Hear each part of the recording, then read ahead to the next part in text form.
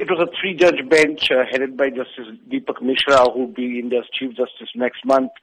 They said they will not interfere with the verdicts given by earlier courts in this particular case, and then they confirmed the death sentence handed down to them by Delhi High Court in 2014. The three judges described it as a rarest of rare crime. The manner this 23-year-old physiotherapy girl was gang raped and then murdered, and then they handed down the death sentence. Now, what was unprecedented and never seen before was that the courtroom burst into applause. People were clapping, including fellow lawyers. They were all up in applause. It was a reflection of the national outrage that has been building up, especially over this case, and which has become a rallying point against atrocities on women. The defense lawyers have, of course, said that they would challenge the verdict, but which seems to be a very rare chance that they will get a proper hearing. Understandably, this has been an extremely emotional roller coaster for the victim's mother. What has been her sentiments? We did manage to speak to her mother just before the judges met for the final verdict, and she said that she had trust in the justice system, although justice was delayed for 5 years in the case of Jyoti Singh, the victim. But she said she was confident that the rapist would get the death sentence. And while the judges were reading out the injuries that the girl suffered during her gang rape, she sat there weeping. When they came out, the father seemed more composed.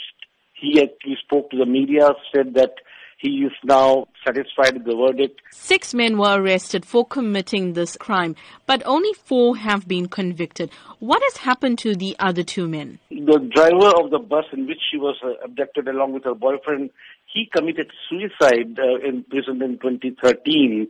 And the 4th man, who was actually a juvenile, and he was sent to a reformation home for 3 years and was released in December 2015. Now, I spoke to Maneka Gandhi, the Women Welfare Minister.